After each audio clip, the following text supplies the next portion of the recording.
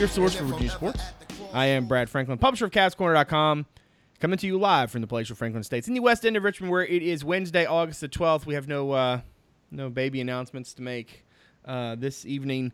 Man, do we have lots to talk about.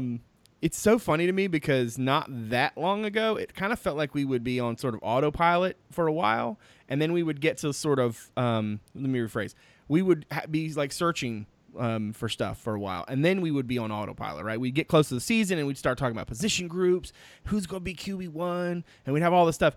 And we still have a lot of stuff. It's just not necessarily the stuff I expected to have. I mentioned to them the other week, or was that last night? It felt in March like the NCAA tournament had to die so college football could live, and now it's like, what are we doing? But anyway, we're going to at least briefly touch on Virginia's schedule since that actually got released. God, that feels like a month ago.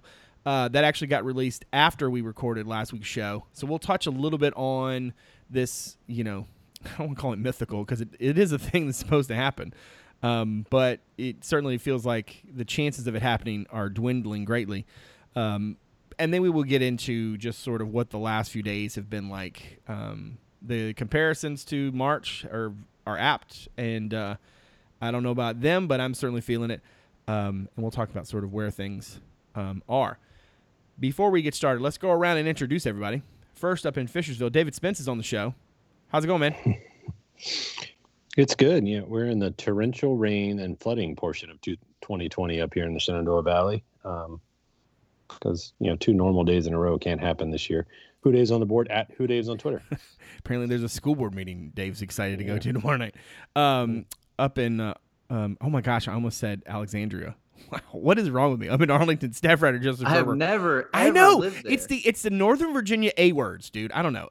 Staff writer Joseph. I know. I mean, I only mentioned it because it was funny, not because I was literally getting ready to say it. Ferber's on the program. What's up, dude? I think actually, now that you mention it, school board meetings might actually just be the new sports. Like, could be. It's like, are you gonna like tailgate a little bit for that? Yeah, I think it's gonna be closed. Go get you some chicken wings. Watching on the Zoom like everything else in 2020. They'll have some like fake people in the crowd yelling. At Justin_Ferber on Twitter. Cavs Corner also on Twitter. Cavs_Corner. Great place for the in-game updates, content items, and the occasional witty banter. All right, let's start with the schedule. Again, full caveat that, listen, we run a podcast that focuses on UVA sports. There's an ACC schedule that got released. There are games now with dates. We got to at least talk about it briefly before we get into Armageddon. I'm just gonna take you by the hand and lead you along here in what has been the last week. It's almost like we're like John Oliver in the whole last week tonight, where like by the time Sunday comes, it's not just like whatever happened, in the week that he was doing it. It's like literally what happened in the last 6 hours. That's kind of the way this sort of feels. So Virginia is going to get VMI presumably on September 11th, and then from there we'll get to go to Blacksburg. So I still can't wrap my mind around it. They'll get a bye. Then they get to go to Clemson before they get NC State at home. Then they'll go to Wake Forest and to Miami before they get 3 home games in a row and then an open date. They get Carolina, Louisville, Duke. They close out with Florida State on the road, and then with BC coming to Charlottesville on December the 5th, presumably if this thing actually happens. I mean, on some level, I look at the schedule and I think that kind of looks manageable. Like you get the Clemson thing out of the way early. It's weird to finish with BC. It's weird to have Tech early. Those 3 home games between Halloween and the middle of November are obviously pretty important. I don't expect us to go too long on this, but I do want to kind of talk about it for a minute. Ferber, what if you can think back to a year ago last week when the schedule was out and things were fun, what did you think of the draw that UVA got? Yeah, it's kind of hard to just like think about that. I was like, I didn't even know where you were gonna go to lead the show off, and then I was like, oh yeah, schedule. That's right. There's games there. Yeah, interesting. I mean, I think that, as I said last week, I didn't really understand the purpose of the +1 at this point. VMI especially isn't very competitive, but it does. The fact that it's week 1 makes more sense because, like I said last week, like you kind of use it as a de facto preseason game, and then you get Tech week 2. Yeah, I mean, I think everything, you mentioned the Tech being at the top of the schedule is weird. I mean, the whole thing is weird. What's not weird about it? Going to, Tallahassee for Thanksgiving, ending the season in December against Boston College. Like, it's just the whole thing is weird. I don't think there's anything in that draw specifically that made me think like, oh, that's a bad break. Maybe Tech in week 2, you could consider that a bad break. It just depends on like what you think of the two teams. I think having them after VMI is a pretty good break. And then it seems like your tougher games are a little bit broken up. So, I mean, it's not a perfect schedule by any means. Like the bye before Clemson, I don't think really matters. I'd rather probably have that somewhere else because I think that game is a loss anyway. So, but yeah, I mean, other than that, it's fine. I mean, it's pretty much what we expected. There were some other teams that kind of had like murderers rows of week after week of tough games, and you can't pad them with non-conference games now. So there's really not a lot of room to hide for anyone. But I think UVA's schedule is about as manageable as you could expect. Yeah, I tend to agree. I mean, if you look at it, I mentioned the bye week before Clemson, and the simple fact, like, if you're going to try to win it, like, having the bye week is probably a nice advantage. But yeah, it definitely doesn't hurt. Yeah, for sure. But realistically, like, as you're... But Clemson also has one, so... Yeah, there's that. I thought, as I looked at it, that it was fairly balanced. I thought that, like, you get Carolina, Louisville, and Duke right there together at home, which is fun. But at the same time, like, those are teams you play every year.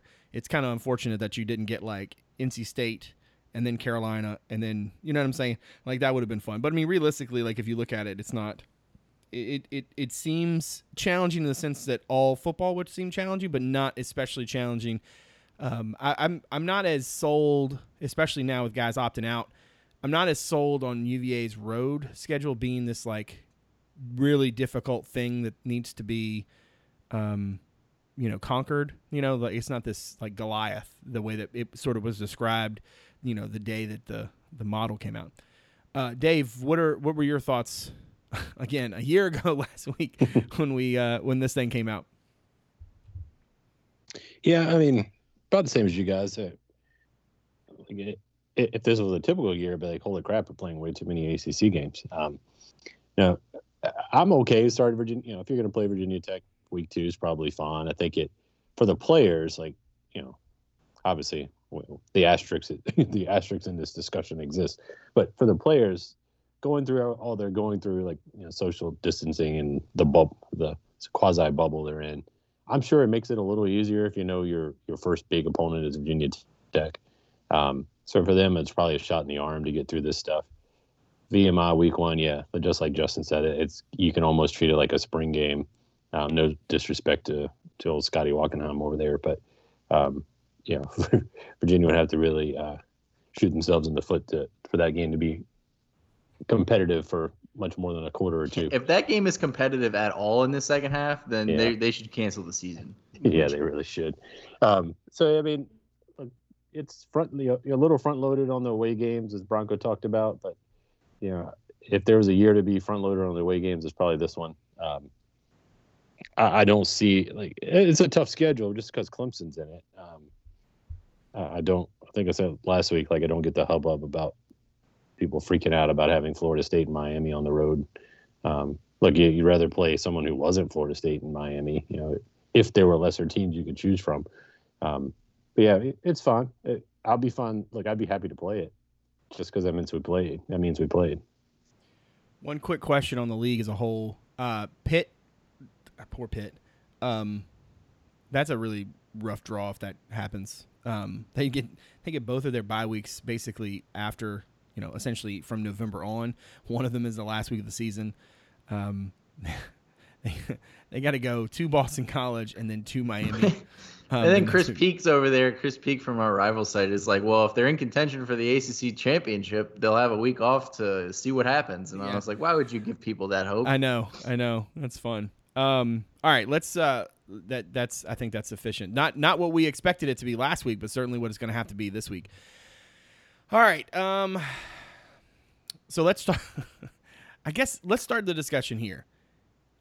I personally feel like the ACC is doing something that's different from what they were doing in March. In terms of when the ball started rolling, the ball kept rolling quick when it came to canceling the conference tournaments, right? The ACC sort of putting out a statement and saying like, "Hey, we've got protocols in place that we trust. You know, we're listening to the advice of our medical board. We're going to move forward, but we need to remain flexible." I was a little bit surprised that that's the route they took, in the sense that like it just felt like doomsday in a way. I'm curious to get your reactions to the last few days with the Big Ten and Pac-12 canceling, the Big 12 seeming to be on the brink, but not quite yet. The SEC and the ACC trying to hold strong. It seems like. How do we feel? How much does optimism trail right now, Dave? How many points is optimism down right now? It's probably down like 11. But I'm a little surprised by the way everything transpired. Especially after there was some pushback on the way the conferences announced they were going conference only. I thought we'd see a more unified response, especially from the Power Fives. When the ACC tournament was canceled, it was they were already playing games. They didn't have time to sit back and look. So I do think maybe the Pac-12 and Big Ten were a little quick to make the decision, especially if the other conferences weren't ready to make it. But it's their prerogative to do so in the way the NCAA is structured right now. But it's just surprising to me. Like I think you do have time to figure out where things are.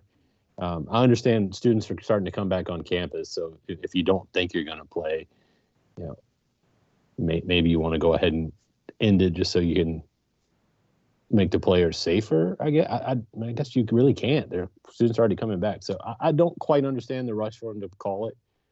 If they're all this concerned, I don't see why you can't say, "Hey, let's just push everything back to the end of September," and just come up with a unified response here.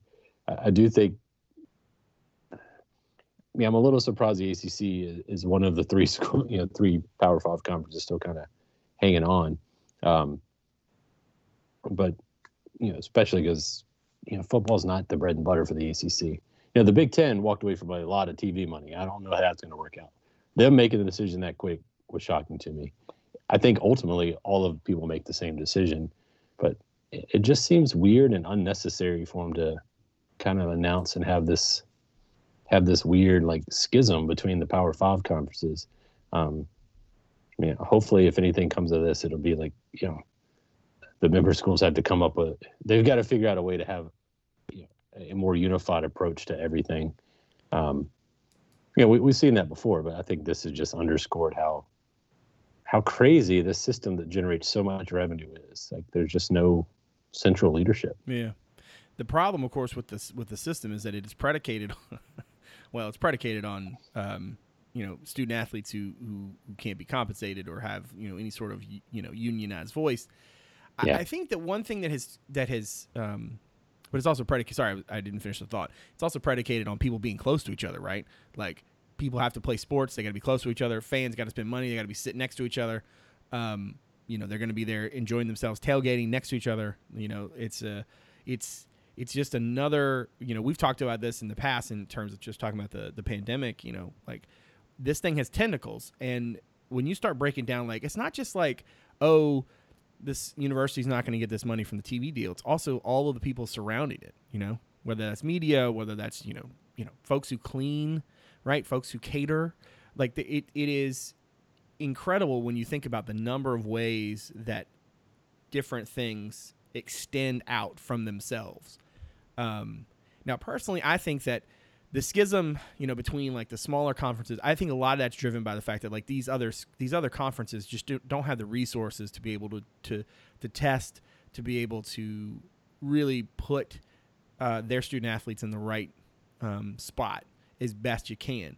I found it fascinating. I think it was data that I want to say Louisville did and Virginia Tech did, or maybe it was Miami and Virginia Tech did, where they sort of went back and looked at the film of their practices and tried to figure out like the best ways for them to essentially distance And they actually found that a lot of their stuff, in terms of their practices, they actually weren't like face-to-face, essentially. Now, granted, contact sport is going to have contact by nature. But I kind of feel I'm of the mindset that that a lot of the smaller conferences or what have you, different schools, there were just a lot of different factors that ultimately they couldn't achieve. I feel like the ACC, the SEC, they both want to play, but also too, like, for them, nothing has changed. I think the Big Ten presidents, it seems like it was almost like that cart got way out in front of the horse, and once they realized what was happening, I don't think that they got a medical report and all of a sudden realized that COVID-19 was bad. I just think that they finally started paying attention. What do you think, Ferber? How what's the last few days been like, in your opinion? Yeah, I mean, I think that part of it is, and I think, nobody really cares about this part of the podcast, but I think it's necessary to say that there's a lot of people like nationally who are doing some really great reporting right now, or at least have good sources, because, we're getting a lot of clarifications on like who is making the decisions, because I would have assumed that like the athletic directors, the coaches, and the commissioner would make a call on football, and really it comes down to presidents and chancellors, which makes sense. And it seems to me, you don't have to be a rocket scientist to figure this out, but it seems to me like the presidents, chancellors, etc. in the Big Ten specifically, and maybe a little bit in the Pac-12 as well, were much more ready to cancel, just like ready to do it, than coaches and athletic directors and so on. You have a school in Nebraska who released a statement after their conference canceled football, seemingly with their, like they were involved in that decision, whether they approved it or not. And they basically were like, we don't agree with it. So, and then you have other like coaches at Ohio State and other places who have outright spoken out and said, like, we don't want to cancel yet, or, we still want to play, or we want to figure out what we can do, whatever. I think that what you said about the smaller conferences is spot on. Like the MAC and all those conferences canceling, that doesn't really mean anything because they couldn't afford to test. It costs so much money. And then when they're not getting the bye games from the conferences that aren't playing non-conference games, and for the MAC specifically, a lot of those games are against Big Ten schools, and they're not playing any out-of-conference games, or they weren't going to. So, a lot of the revenue was out the door. There's no ticket sale money coming in. And then you have to pay basically all the money that you would make to test. You can understand why they wouldn't want to play, on top of all of the actual risk with the virus. So I think that the Big Ten's interest specifically is, this might sound bad, but I think part of it is, I think they want to be on the right side of it and like first, because they were the first to cancel basketball. They were the first to announce that they were going to alter their conference schedules back in July or whenever it was, and that, and do conference only instead of play their non-conference games. The Pac-12 is always aligned with that league because, they've had the tie-in with the Rose Bowl, and they kind of consider themselves like attached at the hip or whatever. I'm not surprised that the other leagues are continuing on for now. I would say that I still expect them to cancel at some point, just because I can see which way the wind blows.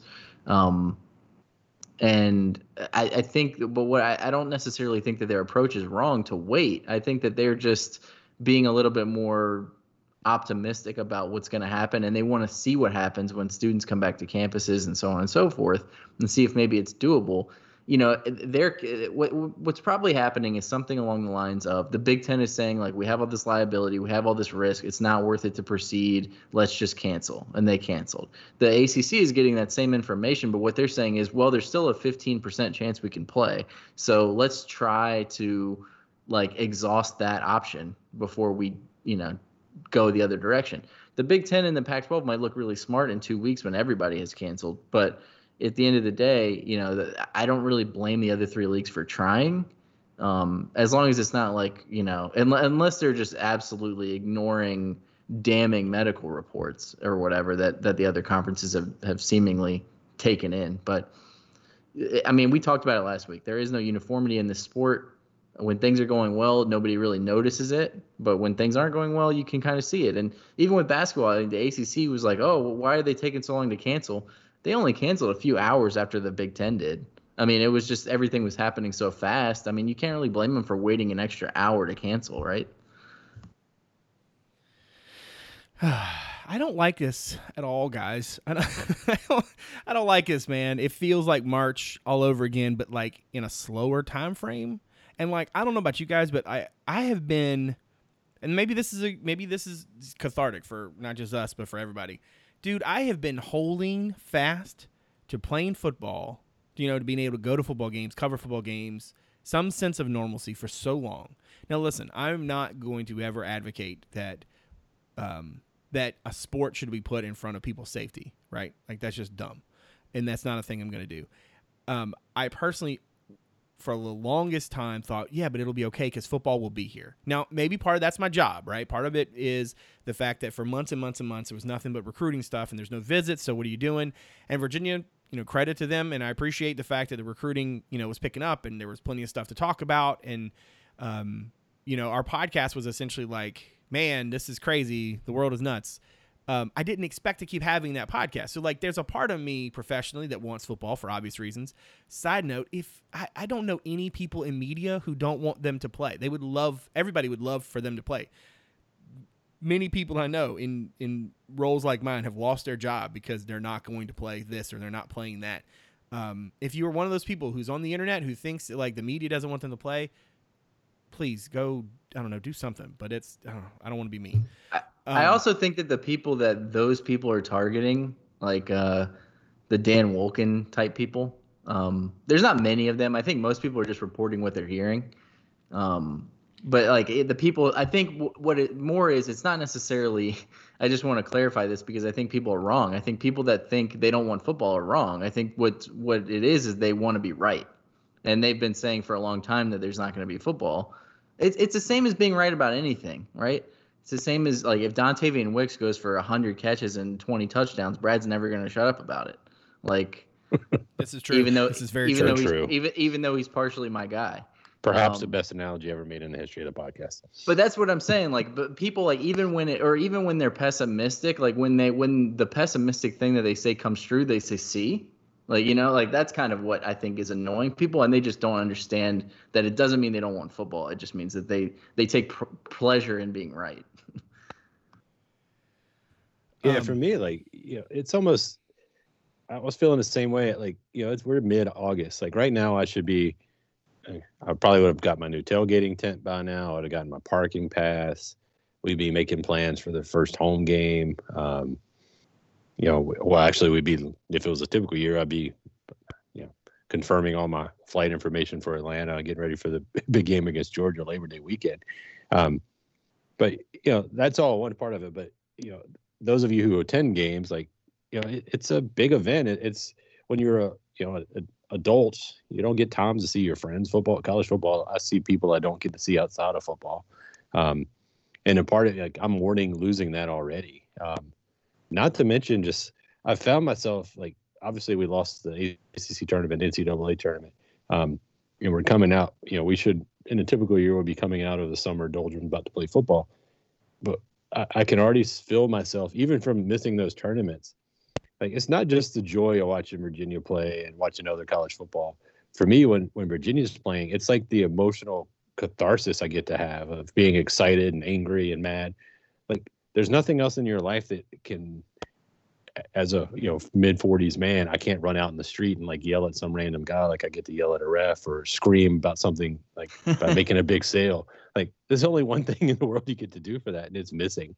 So it's a weird void, like that almost juvenile to miss, but at my age. But it's just something that I'm so used to, and like, even if they play, I'm not gonna, I'll be able to watch it on TV, but that, being together with whatever thousands of people in the stadium, home or away, like when does that come back? Like, it's so, I'm sure many people are going through it. Players are going through a lot more. Schools are going to lose money, and there's going to be people who lose jobs. Like, I understand all that's a lot more important, but even on the individual level, it's just so weird. And now that we're 5 months in, like, we don't really know.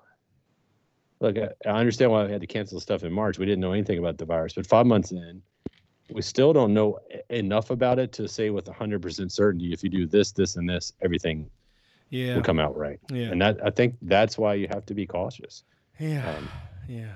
I mean, if that heart stuff that the Big Ten is in their medical report, like if that turns out to be like a big deal, then you can't play. Like, yeah, that's basically signing off unless you do all those other things like, do EKGs and stuff to prove it. Because I know that I don't want to mispronounce it. Myocarditis. Myocardosis. Myocardosis. Myocarditis. That's it. There it is. But yeah, so I know that you can heal from it. It's not like a permanent thing, or it's not supposed to be. Yeah, and it can be. But you can't like exert yourself. So if you don't know you have it, that's like a problem. Yeah. And there are other viruses that can cause that too. Right. That's the you thing. You get it from like coughing and anything, all kinds of stuff. So as someone who came from the medical field, I think a lot of people who are looking for information. A lot of people want to be educated. So I don't fault people for talking about it if you don't have a medical background. Like my medical background, I'm not practicing medicine or anything. But it's one of the things that the reason American medicine is so renowned worldwide is because the amount of time they spend researching stuff to prove it. It's not a figured out quick system. You can't know long-term effects 5 months into something. And so I think it's just frustrating we've in an instant gratification society, something like a virus that can potentially have long-term effects, you can't know. And I think it's frustrating for everyone. But I also think you brought up a good point there at the end, which is... I try. Yeah. The thing about not having fans, I think, and, I've been watching NHL's bubble in Toronto, NBA bubble, all these bubble. A lot of them have been fine. But you have to remember, what you're getting. So... people are like, I want college football. And I know that people will take what they can get, but at the same time, what you're getting is not what the normal product is going to be like. We've already had a bunch of the best players in the sport opt out. There could be more. You're playing less games in front of no one. So, I mean, a big part of college football is tailgating atmosphere, the crowd, rivalries. A lot of that stuff is going to be different. If you get it at all, it's going to be different. And now you have almost half of the major conferences in the sport not playing. So, if you're desperately hanging on to hope that these three leagues can play, you're going to have to understand that you're getting a very different product than what, you're not getting 100% college football. You're getting half.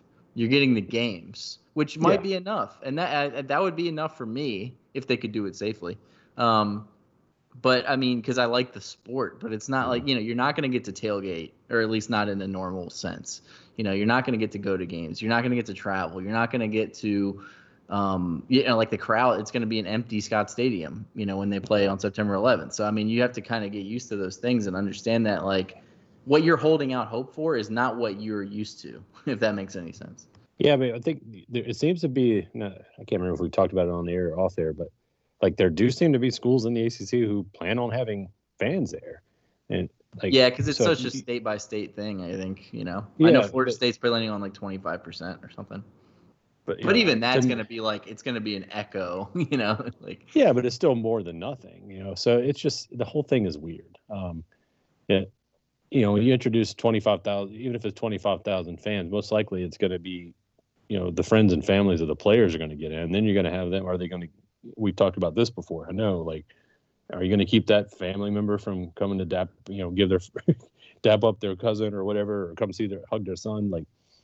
It gets a little. They have to be long-term friends or whatever the thing is they came out with today. Yeah, and then I don't know if you guys saw it, but the NCAA today finally said something about redshirting. It's a little convoluted. Let's say if you played 50% of your scheduled games. So I guess technically you could play 5 games in the ACC and still keep your red shirt this year. So that's going to become a factor if you do get to play 2, especially for those teams who aren't playing well. So yeah, it's just, man, it's going to be, if we do play, it's going to be odd. If we don't play, it's going to be sad. I know I said last week, I was less optimistic last week than the week before. I think my optimism is about the same as it was last week. I don't think it's 100% sure thing we cancel, because But for me, like the absolute worst case is getting to week 2, somehow losing to Tech, and then the season being shut down. That I can't have that. I think Either the shut it worst down case now or don't scenario, start. the worst case scenario is what you just said, but on top of all that, the optics of like some major outbreak or something, right? Yeah. Or Yeah. worse. Yeah, I mean, like I somebody said getting other than players getting hospitalized sick. or worse. Yes. Yeah, right. Yeah. But I mean, I know what you're saying. That's like the worst like football outcome. But like, yeah, I mean, like that's the risk that the ACC, Big 12, and SEC are running, which is, like what happens if like they're on the hook for some crazy thing that happens, and the other two conferences can say like, see, like. But I think that there's a lot more to this, and I'm not like, I'm not trying to say like they should just play, because I see a lot of people on Twitter thinking like this whole thing is just like not that big of a deal. It's like that's definitely not true. If it was, you'd really think the Big Ten and the Pac-12 would just throw away like hundreds of millions of dollars on nothing? Like I'm sure that the other leagues, I guarantee you the other leagues, the ACC, the SEC, they're not like 100% in. They're just like haven't decided to not play. Like they're somewhere in the middle. Like, maybe we can pull it off. They can't be feeling like great about this. So it's not like you feel great about it or you feel terrible. But I mean, I think the whole thing is like you kind of see each league is a little different. Each situation is a little different. But I kind of do understand the idea of trying to play, because, or at least trying to like, because you hear these things like the players, for one, they kind of stood up and said, a lot of them, that they want to play. But also, I mean, it's not like you play football and you get coronavirus, or you don't play and you don't get it. Like that's not the two options. If it was, then you don't play. But that's not that's not true.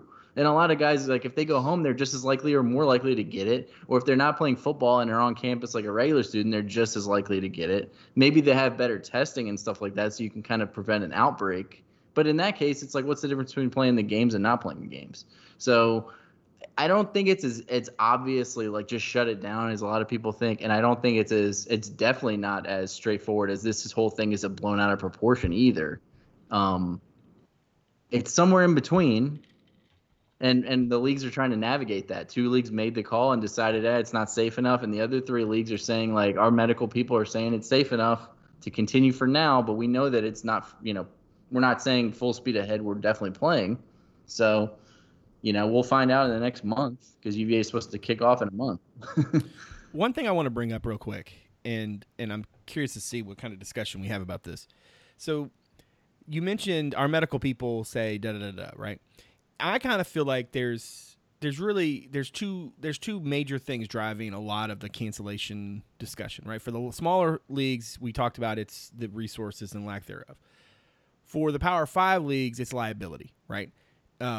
It's understanding that you can't say, hey, we're going to have a season if you know full well that you have a season and you're going to put people in risk. Regardless of whether we're talking about, whether it's, a virus, whether it's, playing in the middle of a thunderstorm, right? When you know that there's lightning and you got a whole bunch of dudes on the field, right? Whatever. It's all about liability. And I tend to think, in reading the ACC statement and understanding what the head of their medical board said, you can almost like track it back and see them sort of building, and this is a cynical sort of view, but walk with me, almost building a case for why, if they do play, why it's okay. Well, Your Honor, the league did its due diligence. We canceled the conference basketball tournament. We did our research. We put together a medical review board. We looked at the science. We came up with the best information we had at the time, but the information was changing, and we had no way to know that. And there was conflicting reports about this or that, and we put in these protocols, and this is the steps we went to. And here's our doctor who will testify that this was, what I'm saying? Like, you can almost track that back and say the league is sort of building a case in a way of why playing is an option. Now, if they find out like, I don't know, I'm trying to pull some thing out of the sky, but like when it comes to, heart issues, right? Like, it's like smoking and cancer. Right. Like, yeah, exactly. Once you find out that smoking causes cancer, exactly. you can't like. And I think the hardest thing it. about this virus in general, beyond some of the obvious parts, right, is just like that you can have these people who are asymptomatic and then have somebody else of similar age, similar, sort of background and different circumstances who doesn't just get sick but dies, right? Why are those two things different? And that's the thing that science has just not been able to answer yet.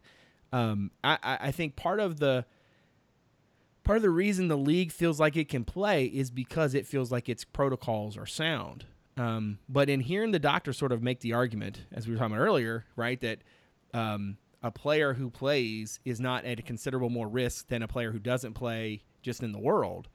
I mean, I think that is both commonsensical and also ridiculous, right?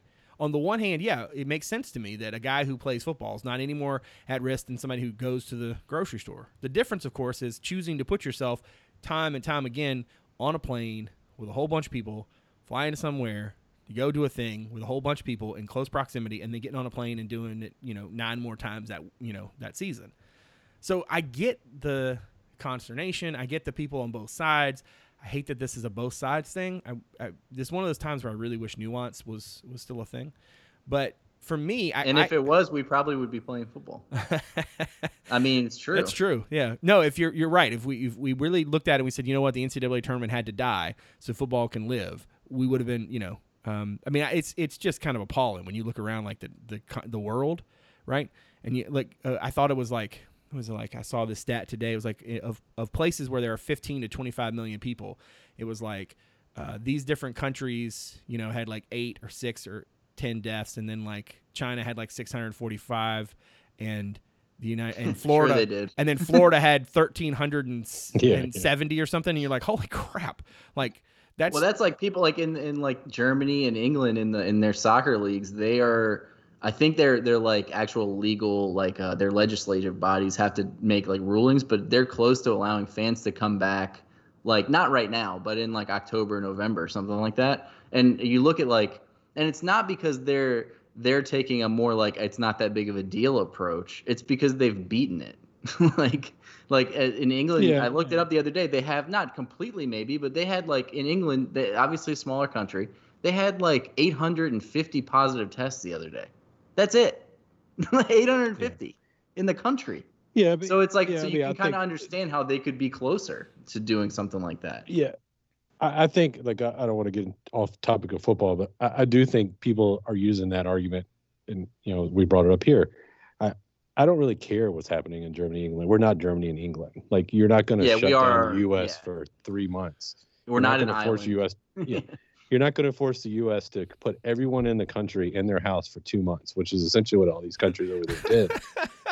It's not and going to happen. A lot of these countries, Germany excluded, don't have economies. All right, there's no one's depending on the German economy or the English economy. But let's back up a step. Are you saying that it can't happen? No, it's not. No, it's never going to happen. It's never going to happen. Wait. Let me get the. If the U.S. did that, the world economy would collapse. It cannot happen. Like that's the problem. You can't have like Italy. Italy had all their problems. Like everyone just skips over everything bad that happened in Italy, right? When they're bringing up Germany and England. And I know pro soccer's playing, like pro football, pro basketball are playing here. Like it's not that big of a schism. But you're talking about countries the size of like the Northeast of the U.S. Like it's a much smaller population. Right. So even if you broke those countries down into states. Right, if the state of California or the state of Texas or the state of Florida was a country, act after 4 weeks of stay-at-home orders, which weren't even that strict. I mean, realistically, other than like the Hampton Roads area in recent weeks, that's it flared up and now it seems to be going down, and now there seems to be a flare up a little bit in some of the western part of the state. But like realistically. Like if Virginia was its own country, it would have been in a tough spot, but it would have been okay. But listen, I'm not trying to argue that like the United States is in a different position. My point is you were saying that like there's a difference between saying like Americans will not accept X and saying that like Americans should not have accepted X, right? No, they will not, and they shouldn't. No, I can tell you, 100% of the U.S. would not accept it, and they should not. But you can't demand that of your public. But see, you can get away with that in a small country. You can't do that in a country the size of the U.S. Says the country where this commonly happens, right? We don't know what to do. Says the country, the only place in the world where this is happening.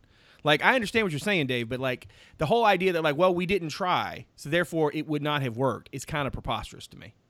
Like, no, I mean it goes against everything. Like, say we're getting on the political topic. Like, that's not how the U.S. no. Like, See, this is not political to me. This is commonsensical to me. Like, I you're think basically you guys are on the same page. You're just coming at it from you're a different making perspective. you're Dave making is saying like what's reality, and Brad is saying what it should be. He said, and they should. He said they wouldn't, and they shouldn't. And I'm saying they wouldn't, that's but why they the absolutely US should. is the U.S., man. Like, you have freedom, right? Which like, is why 100,000 people are dying, or excuse me, 100,000 people are dying every day in this one place versus nowhere else. Yeah, because Americans just won't accept. Right? Like, no, I mean, look, you can give everyone the data. Like, the U.S. is just so like it's very complicated. It needed to be done on a statewide basis. Like, Virginia needed, when they stay-at-home order probably should have come earlier, should have been a little more enforced. But North Dakota doesn't need it, right?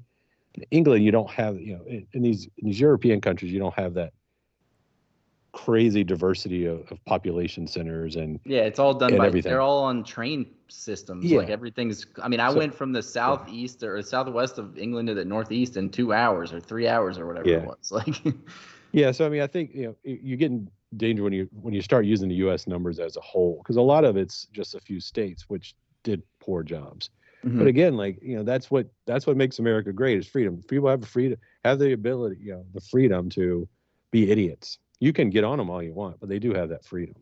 So it just that's comes the to a problem. head when you have like a problem like this. Exactly. 100% comes to a head. And look, I don't think they're right. Like, I think everyone should have stayed at home, but also think, like, it's hard for you to be the U.S. and say, if you leave your house, they're going to arrest you, because then you're not the U.S. anymore, So there's a fine line. If anything, like, if you're a terrorist, like, forget bombs. You figured you figured out the way now. Like, But then also, I mean, like, what you just said is kind of what this is the kind of stuff that's probably coming up in these meetings where they're deciding stuff. And also, you're right. I mean, like, they're like that. That's why there's such a difference between like what the Big Ten is doing and what the ACC is doing and what the SEC is doing. It's not necessarily caseloads. It's just like how they view the topic, or like what their state. I mean, like, if you have these quarantine rules, how do you play? Like, if Massachusetts has a 14-day quarantine rule, or if you come back from another state, you have to quarantine for 14 days. Unless you're making an exception for football teams, I mean, how does Boston College play a schedule? Like, they have to quarantine every time they go on the road. Well, we were talking about on text thread last night, like, City of Charlottesville, you can't have crowds more than 50, but UVA is practicing with 100 and something. Yeah. So I think they have to have some sort of like way around that, or obviously it's not being enforced. So right now, like, you couldn't even have, like, technically in the state of Virginia without a waiver, you couldn't have a football game right now because you'd have more than 250 people there. Just by, with teams and cameramen and everything else. So, like, there's just the U.S., y'all know it. I mean, the U.S. government's just so many levels. And this will be a lesson on how to handle things. Like, it was done poorly for sure. Certainly being in election year, like, added into it, and we won't get into that topic, but that it was handled poorly. I think we might have already lost all those people anyway with the Black Lives Matter podcast we did anyway. So we probably did, but I do think it's a little too unnuanced to say, look how good Europe did, because they didn't do great either. Italy was in a terrible situation at first, but then you're right. I mean, they kind of like completely shut down, but I mean, the only thing they make is pasta and cheese, so and I think everybody's gonna be fine. And my that's last not soapbox fair, moment, but you know what I mean. No, I got you. I mean, on my last soapbox moment, and I don't think it's getting enough national coverage, and it certainly applies when you start talking about sports, is there is a huge, and I can't remember if we've talked about it on there or not, but there is a huge racial component to COVID. Like, you mean like it's who's getting it? Yes, like, so in the state of Virginia, it's like at one point almost 40% of the cases in Virginia were Latinos. Like, and blacks are a lot more likely to get COVID, to test positive. So obviously in Europe you don't have as much diversity as you do in the US. So that's some of it too. But when you start talking about football teams where your minorities are no longer minorities, when you start talking about players, you're going to see more cases if those trends we see in the numbers continue. And I think for school administrators, that has to be a big concern. And I think seeing tonight, they want 3 tests a week now, when initially it was just 3 days before the game or something.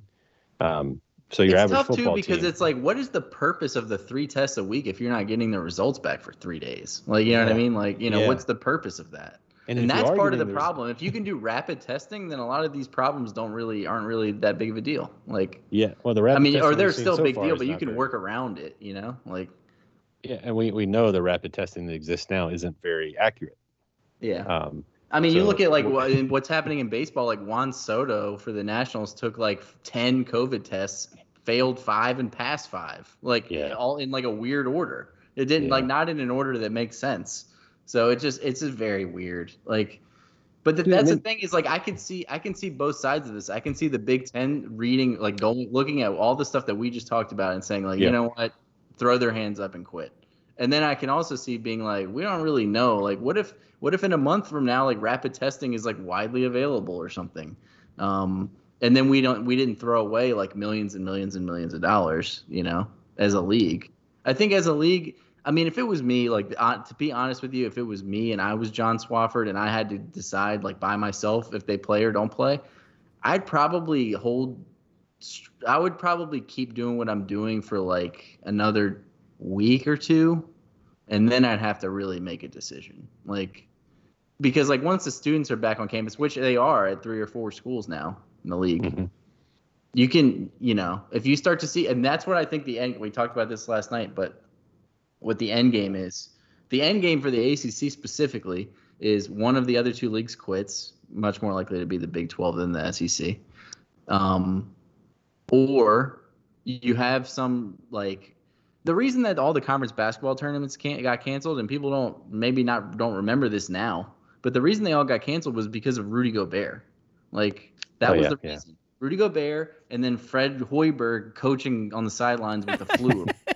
Oh God, I forgot about that. We were so sure he was going to get fired. Do you remember that? Going into that day, there was like 20 cases in the United States or something. It was probably not that low, but it was not that many. And it was like, okay, this is starting to become a problem. But what we're going to do is we're just going to not have fans. And then we can play with not that many people. Yeah. And that was like, okay, that was the prevailing wisdom. Nothing's going to get canceled. It's be fine. Yeah, right. No problems.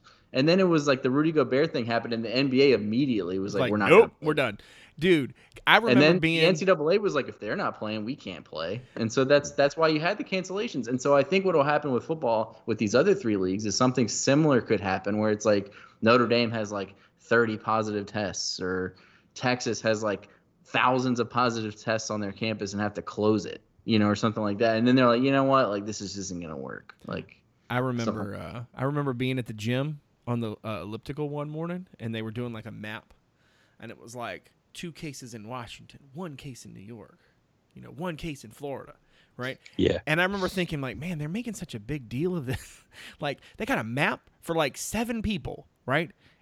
And I mean, obviously it's a serious topic, and I'm laughing because at the time I just was like, this is just preposterous to me. Like, why is there a map for 7 people or whatever the number was? This the Electoral College, or right? I mean, I was in London the day that it became like a big worldwide story, because like Wuhan went from like a few cases to like thousands, and it was like, okay, like we got a problem. And I was like going home the next day back, to the United States, and the United States had a case, like 1 person, and the United Kingdom didn't have any.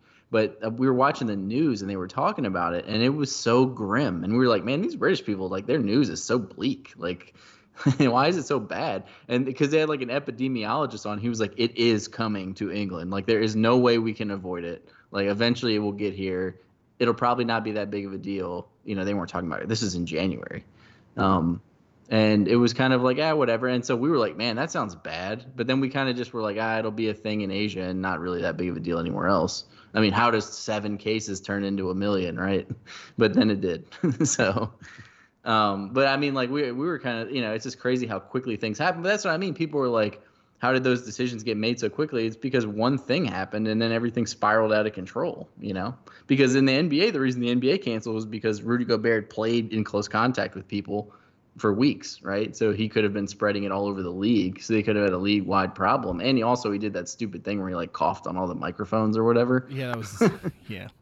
All right, let's how like what are the odds, by the way, that the one person who like made fun of coronavirus got it? I know. Like Well, I mean, that's unfortunately that happened. There's a lot more than one. Yeah. No, but I mean, he was like the first. He was one. he was the poster child for it. First, All right, we're at 50 minutes, so let's I want to get into some conversation about this. First, I'm of the mindset. Ferber was talking about this is what the ACC should do. I'm of the mindset that what the schools should do, they won't do. To Dave's point earlier about what Americans won't do, the schools won't do this, but they should do this. They should make everything online only, and we should basically create bubbles for players. Because I mean, let's be real about something. All right, let's just be real. Tuition is a significant revenue stream for colleges and universities. All right, I'm not going to argue that. So are sports. For a lot of these schools, they need this. They need sports, right? They need them.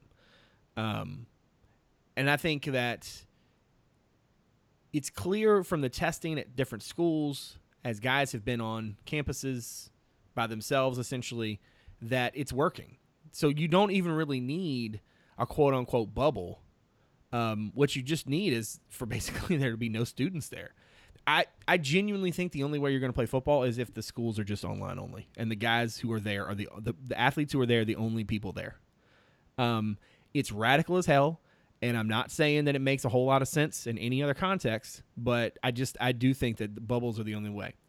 Where do you guys fall on the idea of basically making college online only for these schools and letting players create, basically live in the bubble that they're already in? What do you think, Dave? Since we've been arguing all night anyway. Yeah, I mean, some places kind of already have. I don't think it's a terrible idea. I mean, it doesn't have to be all year. You can do it for the first semester. I mean, I think college, when you get to spring sports, they're smaller rosters. No rosters besides the football. And honestly, no sport generates the revenue it does either. So, yeah, I mean, I'm okay with it. Yeah, I think the problem you have to look at is, again, the people who ultimately vote to make these decisions are the presidents. And look, they're answering to a lot more people who care about the academic side of, most of the schools in the ACC at least, than the ones who care about the athletics side. So the downside to these universities is if the kids can be at home, not paying room and board, not going through paying the extra student fees and this and that, all of a sudden the value of their tuition doesn't make sense. And it becomes very hard for them to make revenue even after this is all over. So I'm fine with it. I just think it's like everything else. We just don't know all the consequences because we've never seen this before. So if college was just about the learning, then everything would have moved to online by now. The technology exists. But, college is about being 18 to 22 and learning how to develop relationships and time manage and, become your own person. School's about reading and going to school and learning how to handle your stuff. Right? And my kid is at home, going to be doing that stuff on a Chromebook, which is an Apple dude is going to hurt my heart. But I get where you're coming from. Ferber, real quick. I do too. Ferber, real quick, chime in on that so we can move to basketball and how we're going to save it. Yeah, I think that your idea would definitely be the idea that would keep the positive test for football low and allow them to play. But yeah, what Dave said is true too. I mean, I think that, and I didn't really even think about it this way, but somebody said it on Twitter. They were like, "Yeah, you think football brings in a lot of money? Think about what academics brings in." Like UVA has. They can say like, "Hey, we took a loss in basketball," or I read an article. I was trying to do some research the other day on what UVA's budget is like versus what they make and stuff like that. A couple years ago, I think it's 2018. Shout out to the reporting of Big Game Ron Counts, who is no longer on the beat.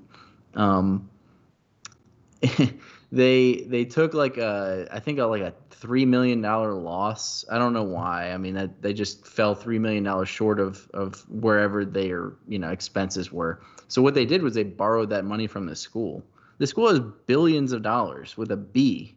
It's like not like in cash, but I mean that's what their endowment is. They have a ton of money. So when you don't have students and all that, and also UVA leads the nation in athletic fees per student. So, which they're still paying, by the way, as far as I know. So not have any sports. Like, you know, when you don't have students, you lose a lot of money like on campus too. So, I mean, I think that if it was as easy as like, oh, if we just go online only, we can make millions of dollars off football. If they don't have anyone on campus, they lose millions of dollars in dorm fees and all that other stuff. So it kind of washes out at best. I think the bubble definitely would make football work, because what the ACC medical person said was, and it's true, like, you don't have to worry about the effects of COVID on your football players if they don't get it. Because if you keep your football players bubbled up and there's no cases, then you don't have to worry about the after effects of COVID. But I just think that there's just too many complications with college, and this is why college football playing is so much harder than the NFL or any other sport, because there's just so many other things going on. All right, so I just looked it up, and I found this report from the Department of Ed for 2017, 2018. So obviously these numbers are a little old, but this gives us a good idea. All right, so total revenues, post-secondary institutions, degree-granting institutions in the United States, their revenues in this fiscal year were $671 billion. Total revenues were 409 at public institutions, 248 at private, and 13 at private for profit. It's got a breakdown of the percentage of their budget that is basically built on tuition and fees. Public universities is roughly 20%. Private nonprofit is 31%. Private for-profit is 94%. So we don't know where the other, how much of the other revenue is from sports or the whatever. But for a public school, 28% is in this, at least in this fiscal year, was other revenue. The largest percentage was 41%, which was investments. Which is interesting. Yeah, I mean, normally with the athletic money, that just supports the athletic department, and they try to keep them separate, I think. Right. So, but I think that if we think about it in terms of like, in terms of athletic departments, right? We know football has to happen for a lot of these schools because otherwise everything crumbles, right? It pays for everything. Right. I think it's also fair that we can't know. I mean, I think that every year that there's like a new team that's like in the national championship conversation or whatever, there's always that story about how their application surged, 20% or whatever. George Mason, yeah. Exactly, and UMBC, and so I would imagine that there's a significant portion of, let's just call it outreach that happens because of sports, right? Not just in terms of the revenue you actually bring in, but the future revenue you might also bring in. The reason we're having that conversation, of course, is because we're trying to get to essentially like, do schools need this? And I would say that primarily they do, even if maybe, you can't point to and say, 27% of their budget is going to go out the window, or of their revenues. I do think too that as we look ahead, you know what I think I'm going to do? We're at about an hour now. We're going to talk basketball next week. I think that's a good tease. For the next show, but in terms of how to save it and that kind of thing, and who knows what will happen in a week between now and next Wednesday.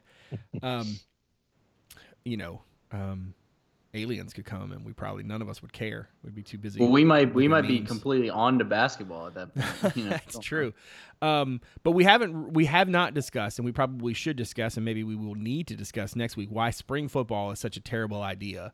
Or spring football seasons, right, as opposed to just spring football, 15 practices. Yeah, for sure. Because we haven't really had that conversation yet. I was looking earlier, and it looked like Ohio State is ready to kind of throw in the towel on trying to play. I don't know if Nebraska's thrown in the towel yet on trying to play this year or not. But, it seems like the Big Ten otherwise is really trying to focus on spring. Hopefully, conferences, if they do cancel for the fall and are looking for spring, will actually do their due diligence and make some actual plans. This time, where it does feel like they sort of squandered the last 5 months. Anything else for the goody Lord before we wrap up tonight, guys? All right. I always love when you guys. Who knows where we stand? Answer immediately. I think we covered it.